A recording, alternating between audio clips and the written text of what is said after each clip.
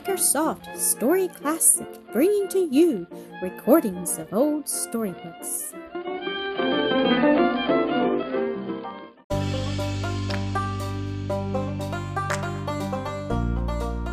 And Elsie, episode 21. Annis was in Mildred's room waiting to say goodnight to her cousin, rather uneasy, too, that she had got her into trouble by coaxing her into the canoe. "Oh, Elsie," she said as the latter came in, "was your papa displeased? Did he punish you? You look as if you had been crying." "He said he was not pleased with me," Elsie answered, brushing away a tear. "That was punishment enough, I'm sure, but he forgave me the next minute and kissed me good night." "Oh, I'm glad that was all," Annis exclaimed, giving Elsie a hug. "I began to be almost afraid he had whipped you." "No, indeed, he never did that, and I don't believe he ever will," Elsie said, a quick, vivid blush dyeing her fair face and neck. The next day the little girls were taking a walk on the river bank, Aunt Chloe plodding along a little in the rear, that she might watch over her nursling. A boy coming from the opposite direction startled them by a loud, "Hello, Tim! Where are you going?" Two boys were just passing them, and the younger, who looked to be about 10 years old, made answer in a surly tone and in words so profane that the girls shuddered with horror. "Well, I wouldn't want to go along with you, not to that place," remarked the first jeeringly. "But what's the use of being so all fair and cross swearing at a feller just for asking a civil question?" "Come, Bill, just you let him alone," said Tim's companion. "He's worked up and mad, 'cause his mother told him not to go to the river, and that's where we're going this minute."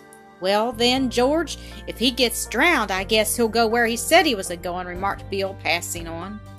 The little girls stood still, watching the other two as they hurried on down the bank, entered a canoe that lay on the water, made fast by a rope to a tree, loosed it, and pushed out into the stream. They were not careful, as Cyril had been, to keep near the shore, and presently the current was carrying them downstream very rapidly.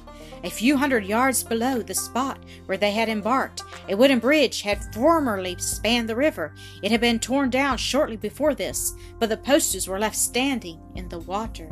Against one of these the canoe struck and instantly overset, throwing the boys into the water, where it was deepest and most dangerous. The little girls and their attendants saw the mishap and ran screaming towards some men who were at work at no great distance. The instant the men comprehended what had occurred, they made all haste to the scene of the disaster and used every effort to rescue the lads. They succeeded in bringing George out alive, but Tim had sunk to rise no more. They could not even find the body. When this announcement was made, the two little girls, who had stood looking on in intense excitement and full of distress for the imperiled boys, burst into bitter weeping. They hurried home, crying as they went, to tell the sad story.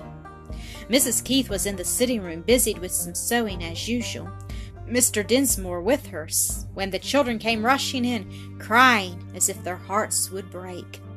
"Why, my child, what is the matter?" Mr. Dinsmore asked, in extreme surprise and alarm, as Elsie threw herself into his arms and clung to him, sobbing convulsively. "Oh, mother, mother, we've just seen a boy drowned," cried Annis, burying her face in her mother's lap. "It was Tim Jones, and his mother had told him not to go to the river, and we heard him say such wicked words as he was going. And oh, Papa, he's dead," sobbed Elsie, "and I can't even pray for him. Oh, Papa, he has lost his soul." "We do not know that certainly, dear daughter," he said, trying to comfort her. "We may have a little hope, for possibly he may have cried to Jesus for pardon and salvation, even after he was in the water. And Jesus is so kind, so ready to forgive and save us," she said, growing calmer. "But, oh, Papa, it's such a little hope we can have, that he did find the way, and get a new heart in that one minute." "Yes, that is too sadly true," he sighed. "Yet the thought uppermost in my mind just now is, what if this had happened to my child yesterday? Oh, my darling, how could I have borne such a loss?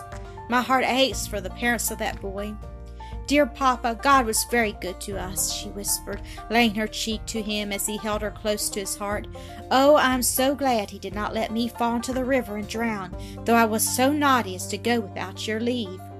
But I had not forbidden you, he said tenderly, and I know that my little girl loves Jesus and tries to serve him, so I should have been spared the terrible pain of fearing that you were lost to me. Yet I cannot be thankful enough that I have you still, my precious, precious child.